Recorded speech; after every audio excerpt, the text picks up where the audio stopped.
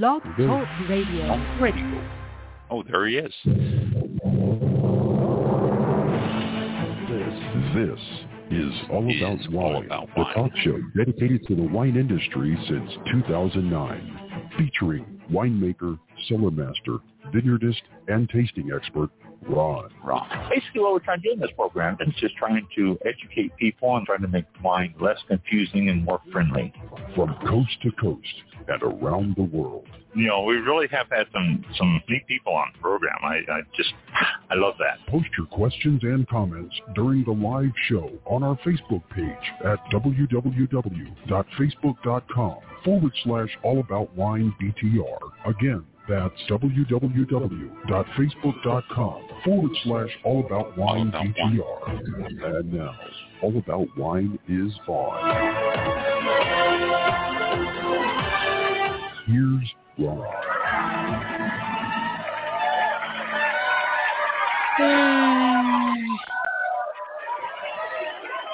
All right. Thank you, bus people. Yeah. They are happy. It's not raining tonight, so they're thrilled out there, enjoying their glass of wine and listen to the show. So we got a guest tonight, a Garth, and I'm not going to pronounce his last name because I'm going to destroy it. Well, let me try. Hodgdon. He'll tell me in a few seconds because he's waiting in the green room to come in and join us on the show. So actually, we don't have anything else of importance other than him. So why don't we just go ahead and bring him on the show and welcome him on here. Welcome to All About Wine, Garth. I'm glad you're able to join us tonight. Hi, Ron. Thanks for having me. I'm happy to be joining you tonight. And by the way, you did my name perfect, so thank you. Oh, how about that? I have destroyed so many names and so many words that it's an yes. Yeah. Well, and with a name like that, I'm used to getting it destroyed. So when it's properly pronounced, it's a real treat. So thank you for that. Oh, good. I'm glad I did it right. I've been reading through and looking at some stuff and following up on a lot of the stuff of the Legacy Cellar Foundation. This is quite an adventure. But before we get into the Legacy Cellar Foundation, of which, by the way, Garth is the founder, I would like you to tell us your story up to this point, up to the time that you founded the Legacy Cellar. I mean, I've read some stuff on you, and you've got quite a resume. So let's, give me your story there, if you will, please. Sure. I mean, there's a short version and a long version. I'll give you the medium version. So yeah, I understand we're not on the air for 5 hours, so that's all right. So I started off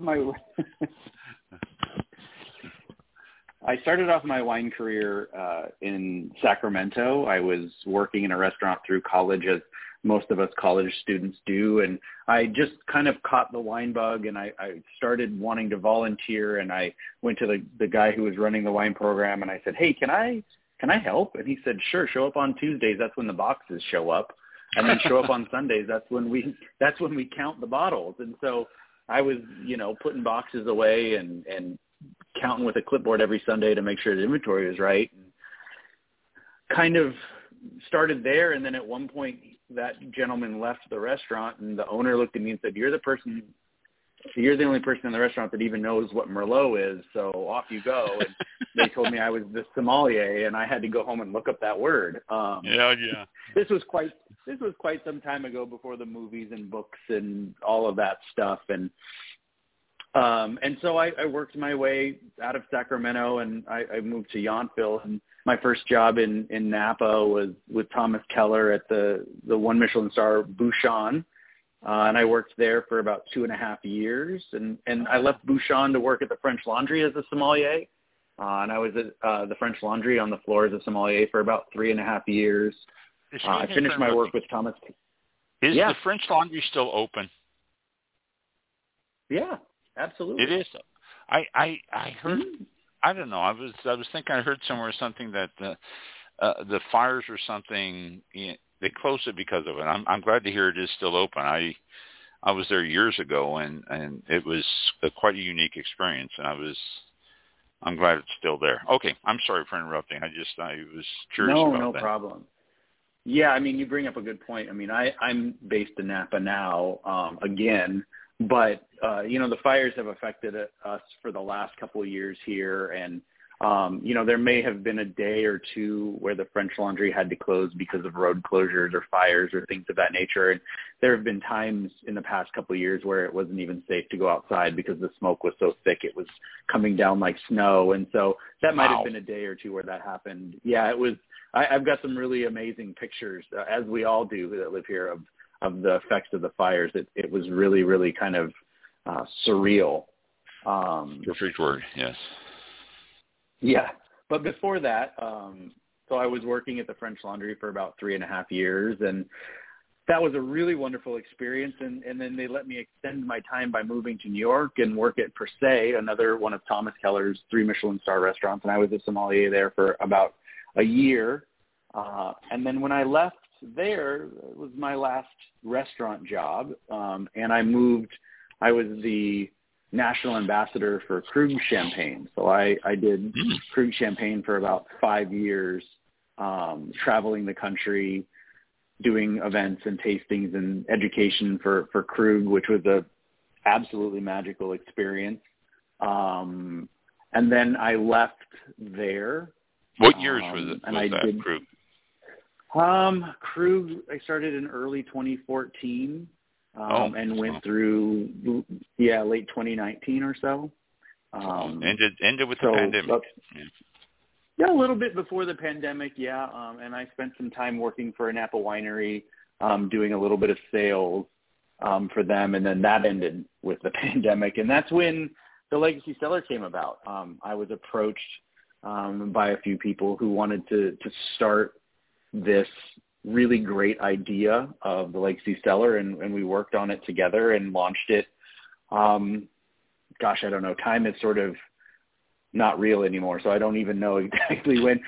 Early pandemic, let's just call it that. Yeah, it happened. Time got swallowed by the pandemic. I think everybody feels that way. People say, "Oh, just a couple years ago," and then go, "No, wait, that was 8 years ago." And then the pandemic just put a whole new. You lose. Sorry. You lose reference points, right? You do.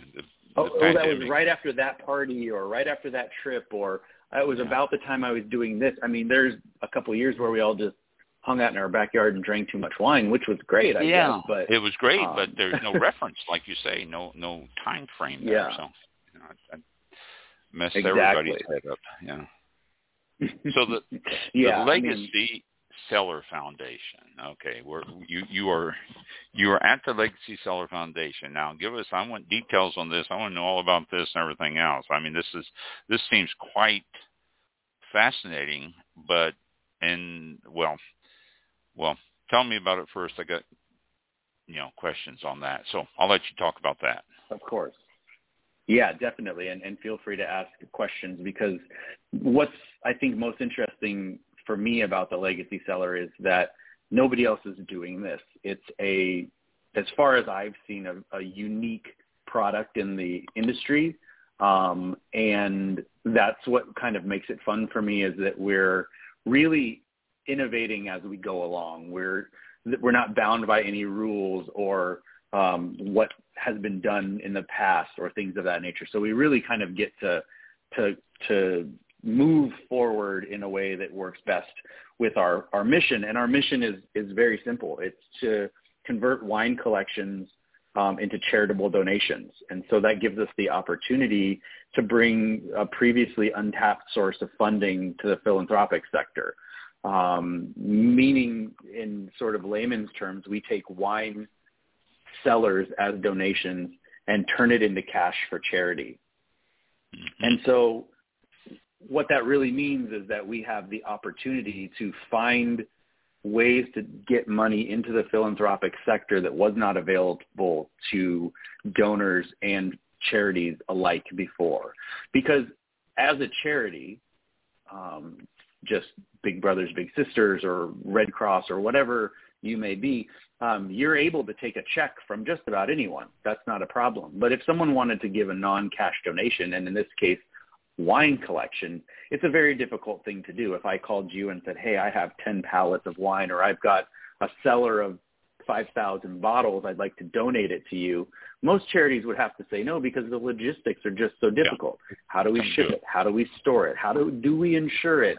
What is this worth? How do we sell it? Do we have the legal, permits to sell it? All of these things. And so a lot of times those donations just didn't happen. And so we saw a really great way to sort of make that happen. Every charity is able to take a small donation, a case here, a bottle there, put it in their, yearly silent auction at the gala dinner and make some money off of that. And we're not trying to take the place of that. We're really trying to give people the opportunity to make large scale donations or really, important bottle donations to charity. And it gives you an opportunity to not have to dip into your cash reserves. And I think that was a big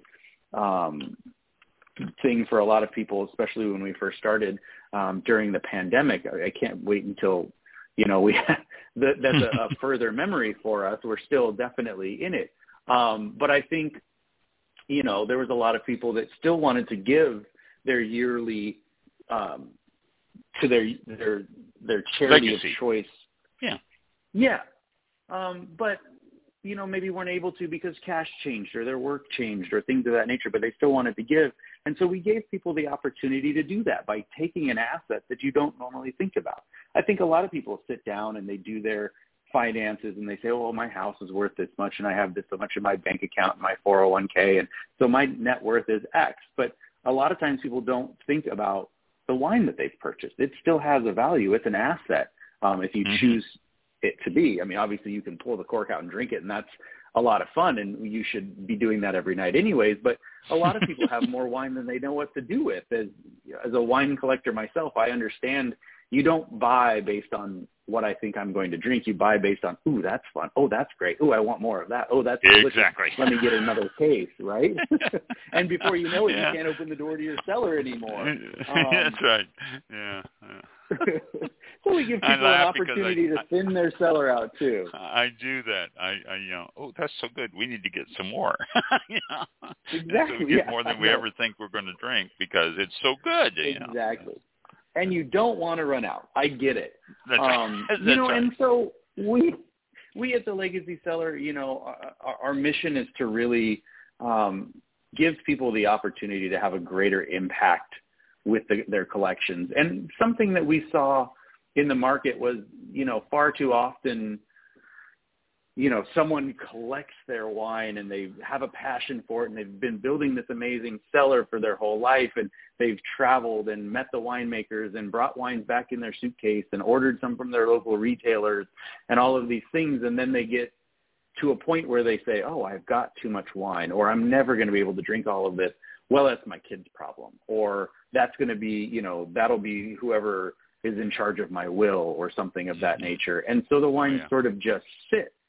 And while we do some of that, we take cellars from people who have passed on, and that's not necessarily my goal. What I really want to do is find these collectors and partner with them so that we can do something amazing with their wine cellar. They've spent all this time and money and effort building this cellar. Now let's let it continue doing something beyond. I mean, and that's where the idea of the Legacy Cellar comes from, is that we want to give people the opportunity to do good beyond just their wine collection. Or you can, build a basketball court in your neighborhood, or you can open a foundation for, children to come and read books, or you can talk about food insecurity in your neighborhood or others. I mean, there's really great things that can be done with philanthropy, and wine is just a vehicle to do that for us, which I think is a really cool thing. Now, that you mentioned all these little projects and stuff like that. You have a big one on, when I first heard from your I guess your agent or whatever. I don't know, but that makes me sound more important than I am. Yeah, I know. I was like to say, but everybody I talk to seems to have an agent out there. I often refer to Mike here, my co-host, as my agent, just so I can sound important too. But sorry, Mike. But I got this, and obviously the big thing on here is Robert Parker's gift to the foundation. Yes. Yes. And I read that, and I'm thinking, okay, well, this is out of everybody's league here. This is just too much. I mean, so, well, tell us about the Robert Parker gift and the dinner and all that stuff that you raised for St. Jude. That's fascinating, actually. But, yeah, it's a really cool thing that we were able to do with Robert Parker. And he wanted to donate his wine, and he had two things that he really cares about. He cares about a lot of things, but two items that he's really passionate about. One of them is pediatric cancer. And so once we started talking about the event, St. Jude seemed like the best option for us to work with St. Jude, and Robert Parker was really excited about it, and the St. Jude team was amazing to work with, and so much fun putting this together with them. But the idea was, and we were having lunch with Robert Parker, and he said, we'll start with one bottle, and he held up his one finger, and you kind of thought, well, okay, well, what could this one bottle be? And Cellar's great, but what is this one bottle going to be? And he said, I have a 27-liter Cenequinon, the inaugural 2003.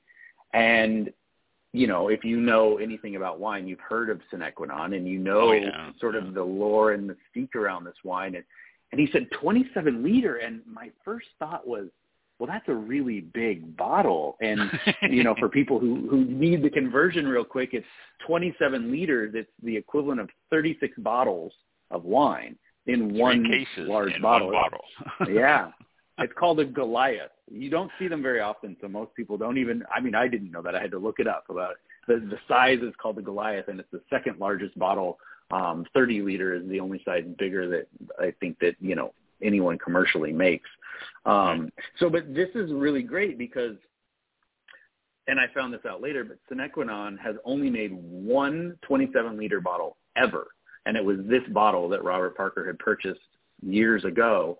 And it was the inaugural, which is, if you're familiar with Manfred and Elaine's wines, it was their first estate bottled Syrah from their estate vineyard. And it did receive 100 points as well from the Wine Advocate. And so it was this very much, and I don't like the term, but I'll use it here because I think it's appropriate, very much of a unicorn bottle.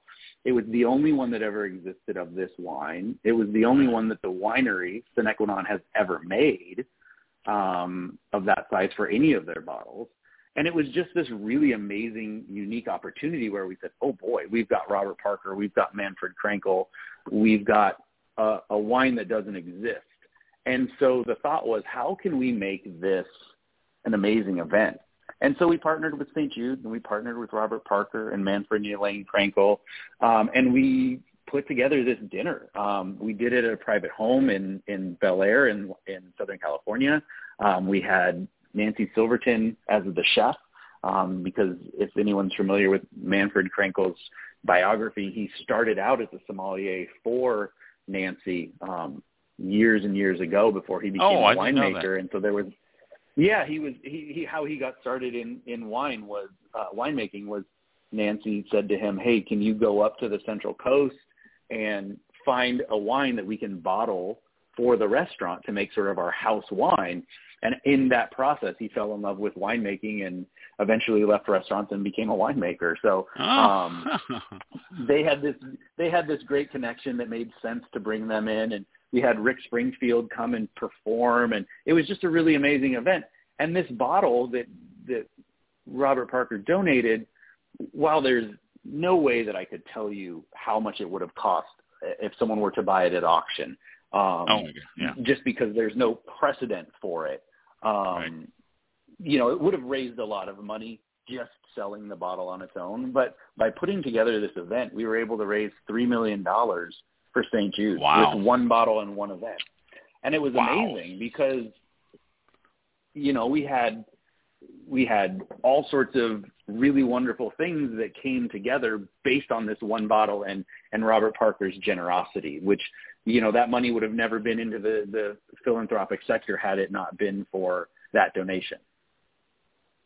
Wow, that's just amazing. Couple of things. I'm looking on one of your press releases here, and you mentioned that 27 liters equivalent to 36 bottles, but I have to point out to listeners too that thing weighed 134 pounds. That's just, it's not something that you're going to pick up by the neck and pour yourself a glass. I mean, no. It's unbelievable. When we picked it up from his house, there was 4 of us that lifted it out of the cellar, and not small guys. There's 4 of us that lifted it, and then when we poured it, we actually, and this would be much more interesting if we were on a TV show, but Elaine Krankel, Manfred's wife, made this really cool contraption so that we could siphon the bottle, because we couldn't pick it up and just pour it into a decanter. It was way too heavy, so we siphoned it using a fashioned siphon, and it was really, really a cool thing to do. And then so the wine was decanted and served to everyone that way, and the bottle was brought out and presented. It was really wonderful, but even empty, the bottle was quite heavy. I can imagine. Well, as a sommelier yourself, tell us about the wine. I'm curious. Was it a just, oh my gosh, I'll never forget that wine, or was it, oh, that was really, really good, but? Yeah, I mean, I've had a lot of really amazing moments in my wine career, as you can imagine, working in some of the restaurants I did. Some of the wines that we opened and served and came through the restaurant were really memorable, and this bottle, I think, stacks up to everything else in my career to this point, mostly because, the lead up and the anticipation was amazing, but Robert Parker and his wife Patricia were there, and Manfred and his wife Elaine were there, and so the people who owned it and the people who made it, and it was a one of a kind. And I mean, I lost sleep for a week leading up to it about, well, how am I going to open it? How am I going to pour it? What happens, God forbid, if it's corked? All of these things were running through my head. And so the relief of getting the cork out and tasting it for the first time was amazing. And not everyone gets the opportunity to taste Sinequinone all that often. It is a fairly rare and expensive wine, and I've had my share of them over the expensive too, but for good reason. The quality is there. Phenomenal.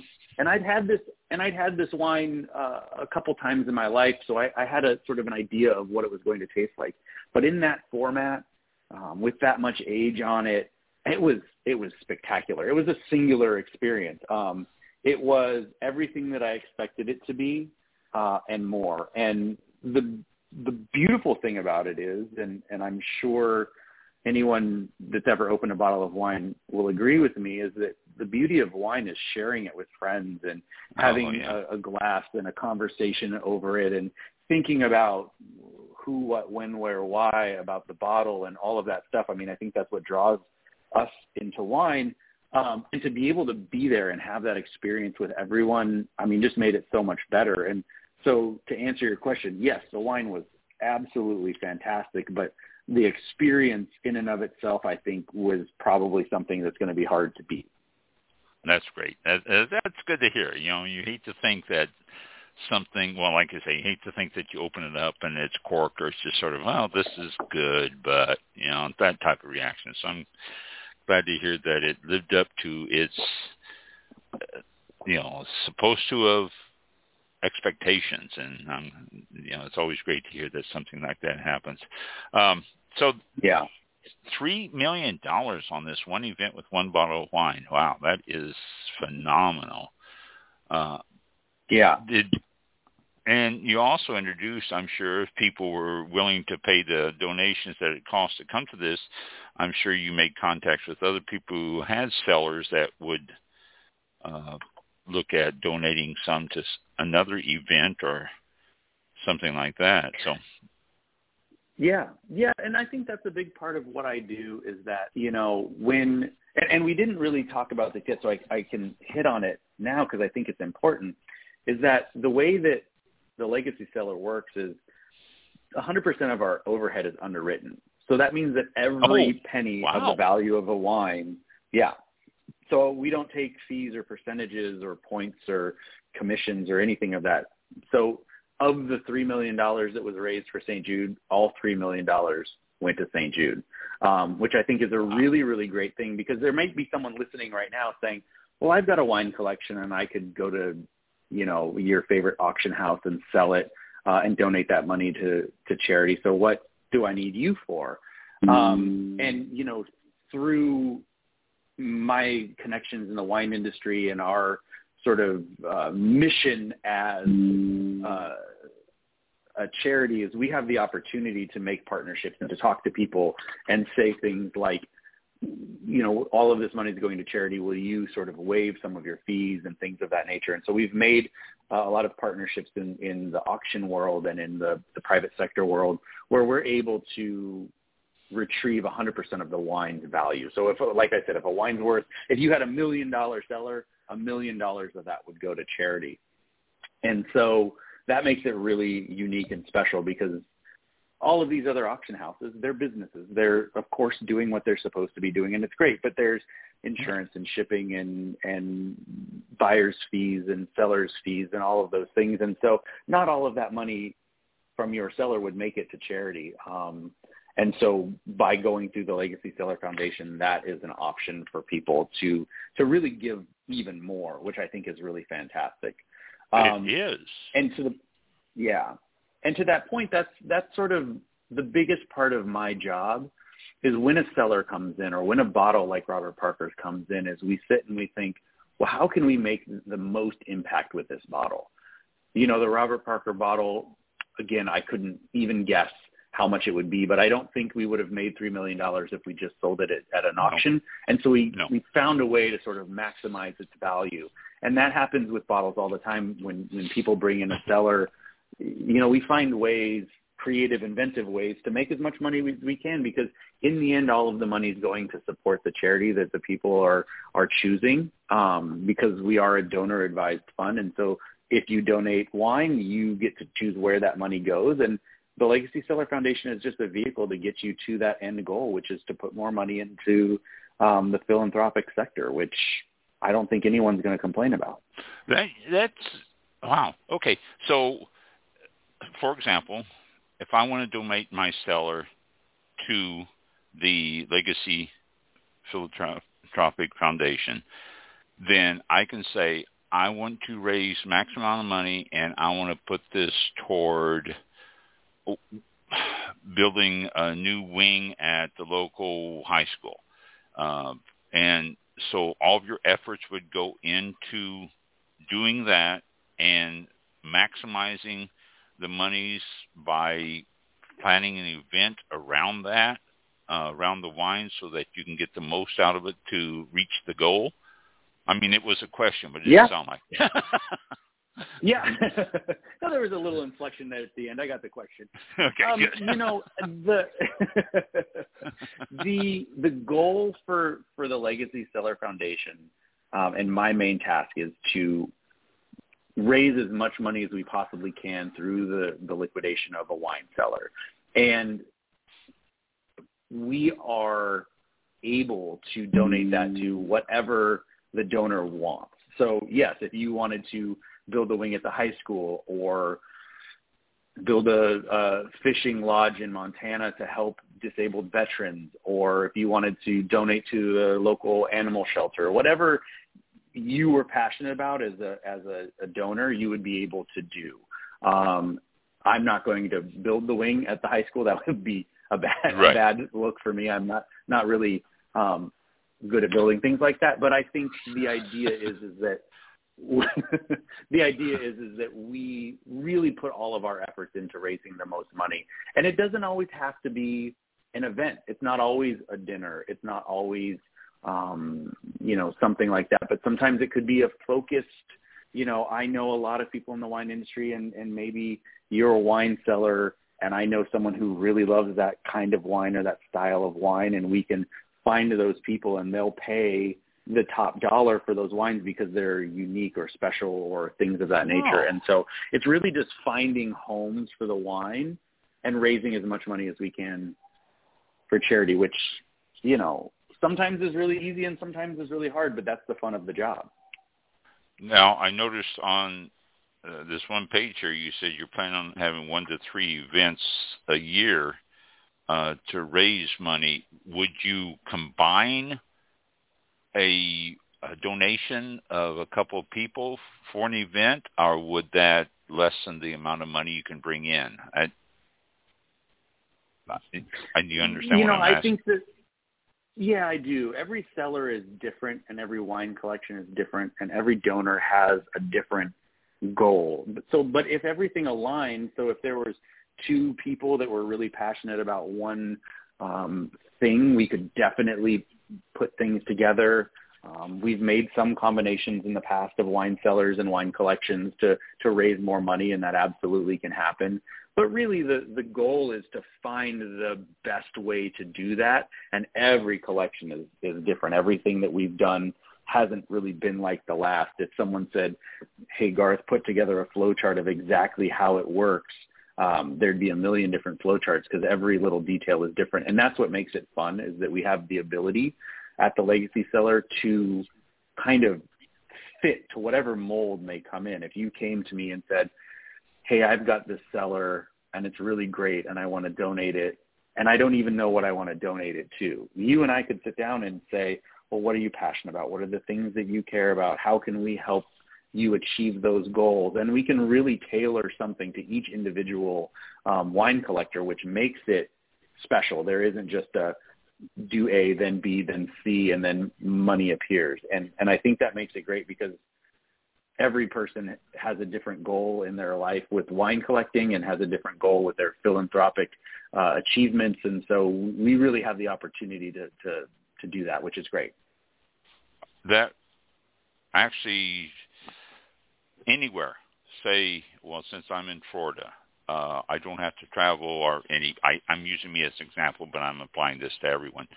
I don't have to travel to California to do this. I can have the event and you would tailor it around here because this is absolutely where, okay. So anyone who wants to donate can have the event locally for whatever purpose they want it. Yeah, very absolutely. Good. And we've done work in, you know, each coast in Florida, Illinois, New York, Boston, Maryland, Hawaii.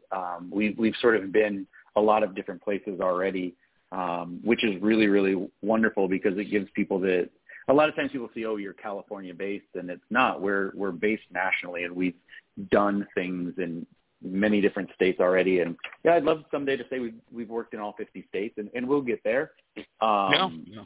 But it's really nice to be able to service people where they are. And, you know, that's part of what we do as well, too. And again, as I mentioned, it's not all events because if someone donates a large amount of wine, it can't all be used for events. A lot of those will go and be sold in other ways. And we will come to you and help inventory your wine and assess the value of the wine, and we'll pack it. And I have shipping partners that use refrigerated trucks, and we'll ship the wine to a storage facility. We have some on the East and West Coast. And so we're really set up to deal with large wine collections and high value wine collections.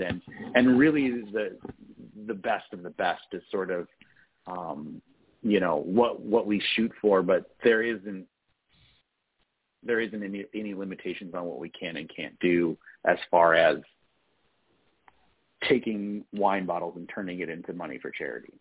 Now, if an individual wants to donate their wine or anything, is there any cost involved to that individual? I mean, you know, I want to donate my cellar. I'm not going to be faced with any charges or anything? Correct. Okay. The process is to make it as simple as possible is is you and I would have a conversation. We would enter into an agreement that you are going to donate your wine to the Legacy Cellar Foundation to benefit charity X, and then we liquidate the wine and the money goes to the charity, and there's really nothing for the donor to do in the process at all, and there's no bills that show up or anything of that nature. It's really, what we've set up is really a tool, and I don't necessarily like thinking about it like this all the time, but we're a tool that people can use to turn their wine into charitable giving. I think tool makes it sound maybe a little bit blunt, but we give people the ability to turn wine into cash, and to make it as easy as possible. At the maximum return. Maximum return. At maximum or more. I don't have statistics, and mostly things are skewed, for things like the Robert Parker bottle, I couldn't tell you, but we achieve over 100% most of the time. A wine's value usually is exceeded in the donation to charity, and that's really my goal. If I can go to sleep every night saying we made as much money as we possibly could, then I'm doing my job. And well, that's the key to it, I think, more than anything. Because if you go out and try to sell it yourself, you're not going to realize the full potential of what you're selling. I mean, with you know how to give the biggest return on it, and so therefore you will strive for that, which is going to benefit the selected charity even more. So, absolutely, and I think by putting things in the term of philanthropy, everyone sort of understands the game. Like I think the people who are going to try and, nickel and dime you and say, hey, I'll give you $50 for that bottle or something. People understand that the money is going to a good place. And so they understand that I'm not trying to gouge them by charging a certain amount of money, and they're not going to try and, the idea is that the wine is going to go to a good home, someone who appreciates it and will drink it and love it. And the money is going somewhere good. It's not just to make me rich. I'm not making any money off of it. We're helping other people by participating in the purchase and sale of something that we all want anyways. Oh, that's fantastic format. I mean, I love the idea of how all that money can go to the charity that's picked. Speaking of charities, and something that just occurred to me, without, betraying any trust, what are some of the charities that you have donated through this? We've done a lot of really great work with charities, national charities and local charities, and we've donated to St. Jude, as mentioned, World Central Kitchen. We've worked with Meals on Wheels in a couple local places. We've donated to organizations that help the ocean and organizations that look after food insecurity nationally. It's been a real eye-opener. And for me, someone coming from the wine world and talking to all of these charities and foundations and people that we've been able to help, it's amazing what philanthropy does in this world. It's amazing how many people it touches and how many people are sort of part of philanthropic world. And every day I learn something new. I hear of a new charity or someone doing something amazing. And it's just really fulfilling to know that all the hard work in the end of the day is going to help, someone in need or someone who supposed to. could. Yeah, exactly. I mean, we're filling a role that is vital to society. Without philanthropy, I mean, society would look much different. I donate to way too many organizations myself. I'm good about it, but I'm horrible about. My wife says, "Why are you donating to them?" And I've been doing that for years and years. Once you contact a charity, and I just throw that out there because she's always saying, and I do. I donate to a lot of different ones, but once you contact a charity, do they jump in with both feet and try to help as much as they possibly can?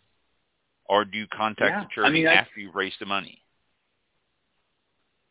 It goes both ways, but we always try and reach out as soon as we possibly can, because a lot of times these charities have people that they know that might want to buy the wine, or they have ideas about how we can make it more of a visible, more eyes on it, more people talking about the wine, more people wanting to buy the wine can really help. And so we always try and collaborate with the charities so that we can accomplish our mission of bringing the most money in for each wine collection. And it also helps us to think of, new and exciting ways that the money that we're donating can help. Because most charities don't do just one thing. They do lots of different things. And so by sort of focusing in on that and the good that's going to come from this wine cellar usually helps us realize a better return. Oh, okay. Now, if I have a wine, again, I'm using me for an example, and this doesn't, sure, no more so than just an example. Say I have 3 cases of wine that I particularly love, and I've aged them properly, and they're good wines. But 3 cases, it really isn't a legacy. Do you work with people who have small donations and pair it with others with small donations to try to create a substantial donation to some charity, or are the small people left out?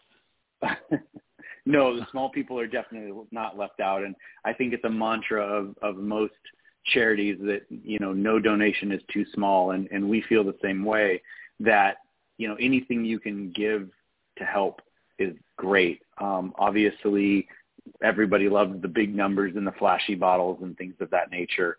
And those are obviously the things that make the headlines and get all the stories. But we take smaller donations from people all the time, and they go to the same place. They go help people in need. And so we really, all gifts are welcome. And we definitely treat all donations the same as far as, trying to get the most value out of the bottles of wine. Do you have a default charity that you give to? Say, somebody says, "Oh, I don't know what I want to do with this." Do you have one that you? Default is a bad word, but I think you understand. No, we don't, because everybody has a passion in life, something that they care about. And I definitely have had conversations with people where they say, "Oh, I don't know. I've never given to charity. I don't really know what I should do." And, there was one gentleman that came to me that way, and we started talking about what he was passionate about and what he cared about. And we ended up giving money to a local music school in his area that gave lessons and gave instruments to children, because he loved music and loved jazz and loved, listening to young musicians. And so he sort of came about, based on some of his other interests, a way to help. And so I think that's something, if you've never given to charity before and you think there isn't something out there for you, that there is. There's something in the charitable world that really aligns with you and your passions and things you care about. And so we always try and do that. I think I understand what you meant with your word default, but I think we really try and curate the experience for the donor as well as the donee. Oh, very good. That's, I can say there are so many charities out there. I give to way too many of them to try to choose one. I think I would be hard pressed on that. Sure, and we can definitely split a donation amongst multiple charities too. If someone said, "I want to donate my cellar and I want it to go to these 5 charities," that's very easy to do as well too. So, people have the opportunity to do that. We don't make people pick just one. Oh, very good. So the Legacy Cellar Foundation will work for everybody who has wine. Now, say estates, and you mentioned this earlier, but I wanted to bring this up again. Say someone's listening and say Dad has passed away and I'm not a wine drinker, but he has this wine cellar. That would be a good opportunity to put it somewhere that's going to do good. But I'm saying, okay, now this is a lot of money here. I'm going to donate this. Do I get a tax write-off on this, or can I, is there something? Okay, it is all Yeah, donating wine is tax deductible, and we provide tax receipts for all of the donations. And so, especially when people are doing estate planning, or if they're in the position where their father or mother has passed away and left the wine collection, a lot of times people just don't know what to do with it. Right. Mom and dad had all this wine, and it's just mom and dad's dusty old bottles, and I don't really want to deal with it, and I've got to get rid of the couches and all of the other things too, and what do we do with this wine? And that's where we come in, and we take the wine and we make sure that instead of getting pennies on the dollar, you're getting full value for the wine, and that it's going somewhere that people are going to appreciate the wine. And also, it just makes it easier. I mean, a time like that is difficult. And so to have to wade through bottles and this and that and try and figure out all of the logistics, I think sometimes can add so much stress, because wine is a high-stress thing if you're not familiar with it. How do I store it? How do I ship it? How do I do these things? And to have someone like the Legacy Cellar come in and just say, we've got this. Don't worry about it. We'll take care of it. I think is a great relief for a lot of people yes. in a time when there's a lot of stress already. And you also get another chance to continue on the relative's legacy, too, by donating that to a charity that they might have been particularly fond of. So that would work well even absolutely. further. And we've had an instance where someone passed away and their wine was significant enough that it was able to have a fellowship at the university that they taught at, named after them. So there was and so your legacy can live on at a university or a building named after you, or a library or something of that nature too, where you can continue on your legacy by giving wine. And I think that's something that's really fun too. You can honor your parent by deciding to do that with the wine, the value of the wine too, which is great. And something that sort of just popped into my head is we've been talking for a bit now, and every time I say something, you've got another question, and I love that. And it happens so often because it's a very, very simple model that can go in a million different ways. And so everyone always has questions. Well, what about this? And what about that? And the answer is always like, yeah, we can do that. No problem. The real basic nuts and bolts of if anyone's listening and still hasn't quite figured it out, the real nuts and bolts is simple.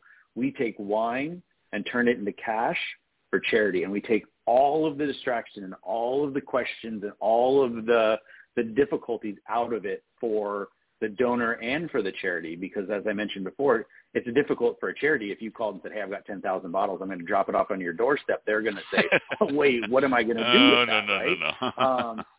Right. And so we sort of act as that middleman, that tool, as I mentioned before, to really make it easy for everyone in the process to take something that's difficult and turn it into cash that everybody knows what to do with. So, if this was different, if it was Rolexes or cars or something, that's a little bit easier. There's no legality to reselling that like there is with alcohol, and there's no storage necessarily that's so precise. You have to have the right temperature and the right humidity, and that can't change, and all of those things that come along with wine. And so we really just make it easy. And I love having conversations with people, and they say, well, they've got some intricacy or some oddity about their collection or their cellar or this. And they go, well, what about this? And it's always like, absolutely, we can take care of that as well. And it's a great relief to people. I've never gotten off the phone with someone and had them kind of say, well, I still don't understand, or this might be too difficult for me. It's always wow, that was amazing. And thank you for helping me with this, because we really do come in at the beginning and take care of it all the way through the process. And so people have the opportunity to say, I want to give you my wine, and then they don't have to do anything else until the money is donated, and then they just have to receive the letter from the charity saying, thank you so much for your generous donation. Oh, fantastic. This has nothing to do with the donation stuff, but once you get it, do you have storage facilities for all these wines? Oh, yeah.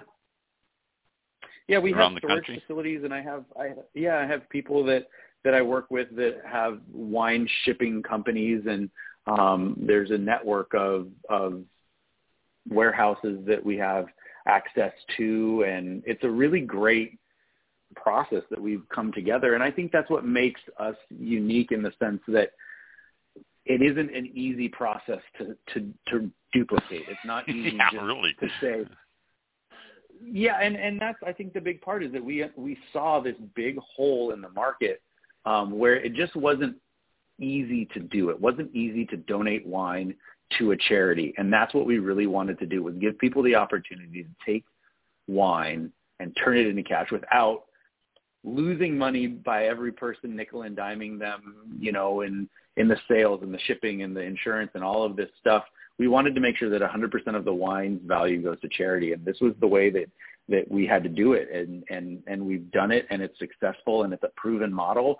And I think, maybe someday someone else will come along, and I'm fine with that. I would love to have this be something that everybody wanted to be a part of and everybody wanted to donate wine, because our goal in the end, like I said, we're not a for-profit organization. We are simply helping people turn their wine into charitable givings. And so if more wine was turning into money for charity, that's a great thing. It is a great thing. Without question, that is a great thing. You have a great, business format here and everything. You started in 2019, I think you said?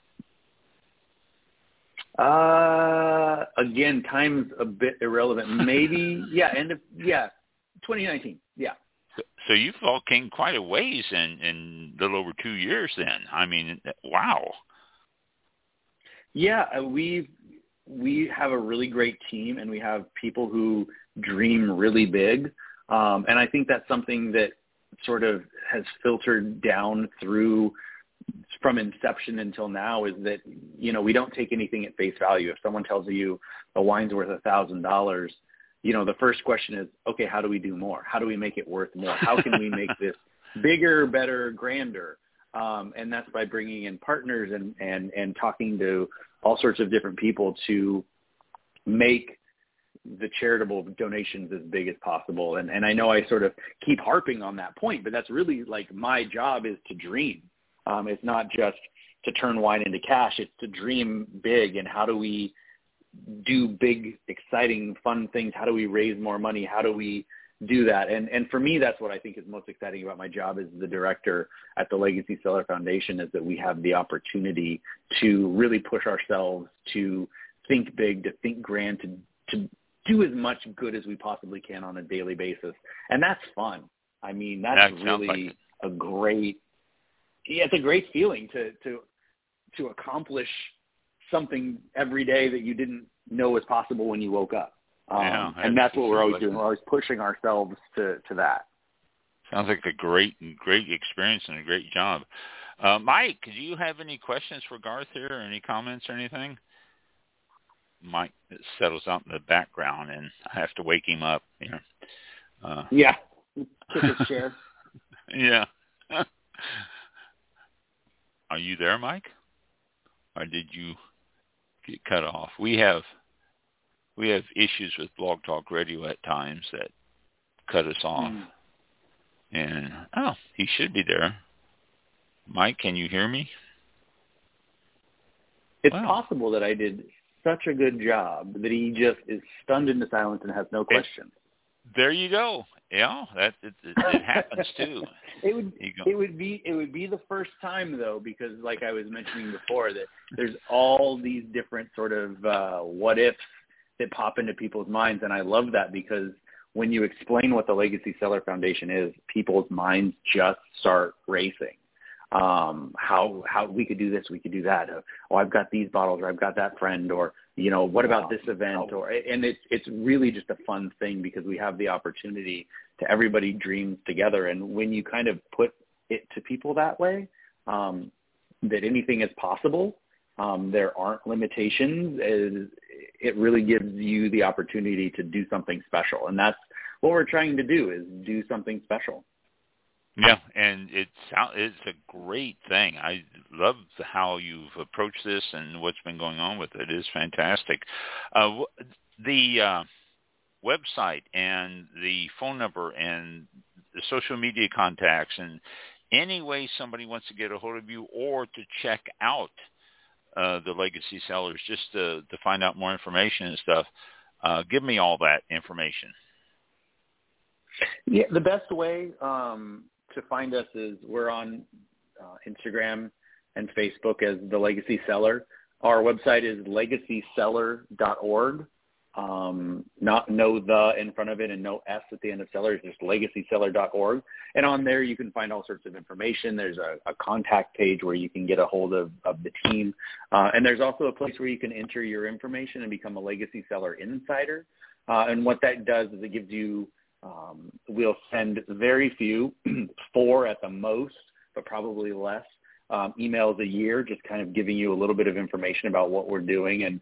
And it gives you the opportunity to know about wines when they come up for auction. If we get a great seller, we'll send information out to people so that they can participate in purchasing these wines as well. And it gives you the opportunity to discuss donating your cellar as well too. So it's a really great thing to sign up and be a part of, to just kind of have more information about what we're doing and as it's happening. Because I'm sure LegacyCellar.org. Man, yep. Okay, I'm going to have to sign all about wine up for it, because if you send out emails, I can always remind people out there too. So I will do that. Oh yeah, that would be great. And for all of you out there who are spelling challenged like I am many a time, it's Legacy, Legacy, Cellar, Cellar, legacycellar.org. So, and you were going to say something before I interrupted there. I'm sure I was. I don't remember. Yeah. Okay. Oh. Well, then I don't feel bad for interrupting. No. Well, I really appreciate you giving me the opportunity to discuss this with you and your listeners, because I think what's really important for me is getting the word out and letting people know that this is available to them, because I think far too often people go, oh, that's my wine cellar. As I mentioned before, it's someone else's problem. I'm not going to worry about it, or I'll drink as much as I can, and then that's that. And I think giving people an idea that there's other things that you can do with your wine collection really helps jog people's imagination. And as I was saying before, imagination is something that's really important to us, is because we want to take these wines and find them new homes and get people excited about them and raise lots of money for charity. And that's not just something that you can do in a print ad. We have to really kind of tell everybody, this is what we're doing. Shout it from the mountaintop. So I appreciate you loaning me your mountaintop. Oh yeah, and the thing is, so many times out there, even the people who have a wine cellar now, they going, well, my kids aren't going to appreciate this. They're going to cough it down like it's Boone's Farm. I need to do something with it, and it's a good opportunity to leave it in the will, even that. Turn this over to Legacy Cellar, so that they can, donate it to my favorite charity, instead of having my kids just not appreciate it. Right. Well, and I think that's the thing that I always try and tell people too is, I'm a wine lover. It's what I've built my career on. It's what I have, spent most of my life thinking about and talking about and learning about. And that's what people who have wine cellars do as well too. They not only are you just collecting wine, but you're collecting stories and sharing it with other people. And you want to make sure that lives on, that lives past you. This is your cellar that you've built. It's very important for people that are building it. And we have the opportunity to sort of continue telling that story and make sure that it goes to great places and helps people in the long run. And, not to ace anybody's kids out of a cellar, but we give it an opportunity to continue to live. We give their cellar, an opportunity to continue to do good, and as much good as possible for a long, long time. And that I think is really great, because before we came around, there weren't very many ways to give your cellar or to turn your cellar into, continued good for the world. Yeah, and I agree. I've never heard of anything either. And, and people whose children will appreciate the wine would not have to worry about it. There's still, so many out there right. that the kids are like, wine. I'd rather, go my craft beer now and stuff like that. And so, like right. you say, continue the story. And so it's a good deal that way. So, all right. Well, where's Mike? Mike, where are you? For some reason. I think I'm here. Oh, there he is. Okay. All right. Mike, welcome. Yes, Mike. Thank you. Just wondering if we could go back through the entire show. That'd be great. I'm just kidding. You missed it all. Okay. I accidentally disconnected my microphone cable, and I'm sitting here, I was typing notes and stuff. And when you said the first time, you called for me, and I was pushing the on-air button, and I go, hello, but I didn't see the needle move. And I thought, all right, what's going on now? What happened? Have I been just sitting here? But it's been coming through the whole time, and I've taken quite a few. I'm always like in the background taking notes and stuff. And tweeting. But I did have a couple of questions, but you already answered them really. About splitting the donations and I forgot the other thing.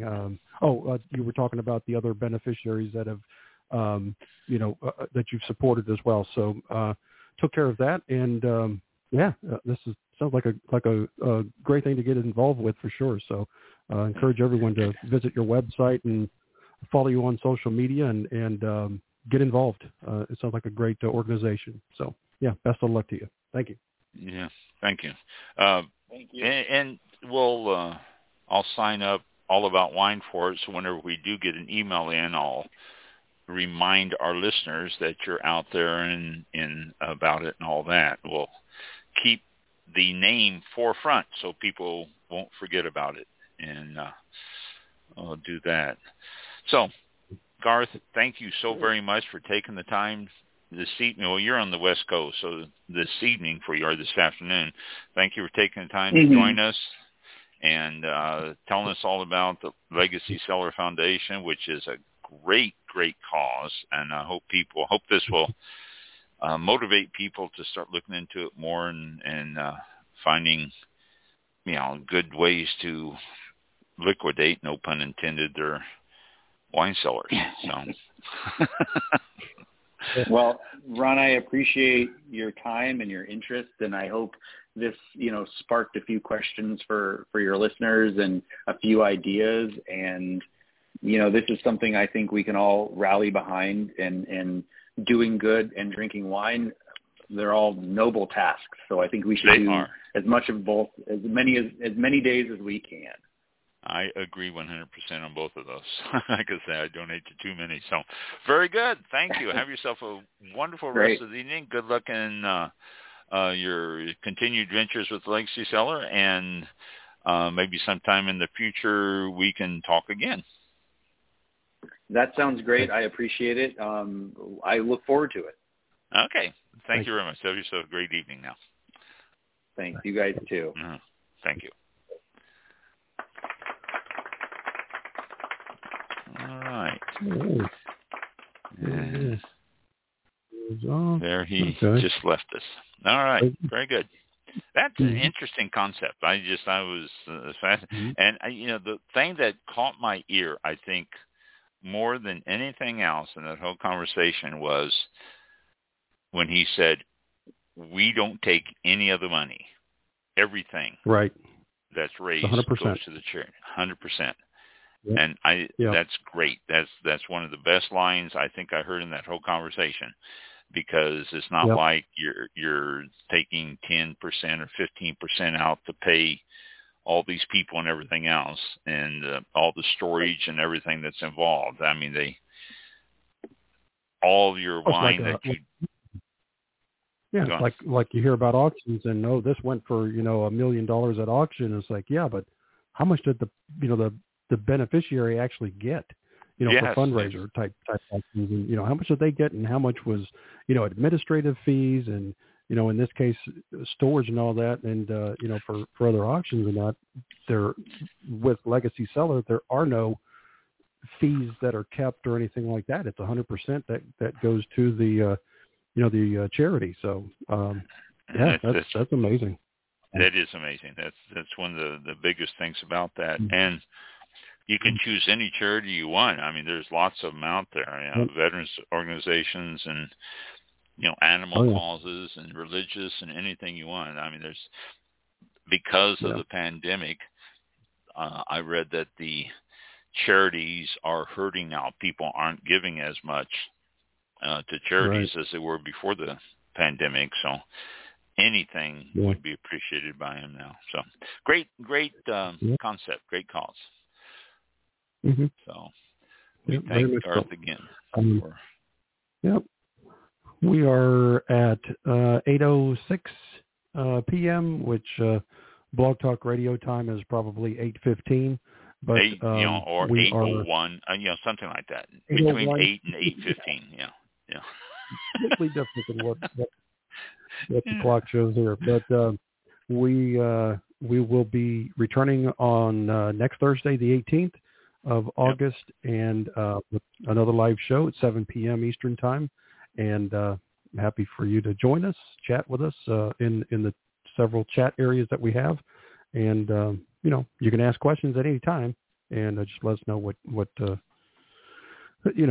you'd like to know about wine or the subjects or what. So just connect with us. If you want to be on the show, we say all about wine. The show tonight was about wine, but a different aspect. Any branch that involves wine, we will be happy to talk with you about it and get you on the show.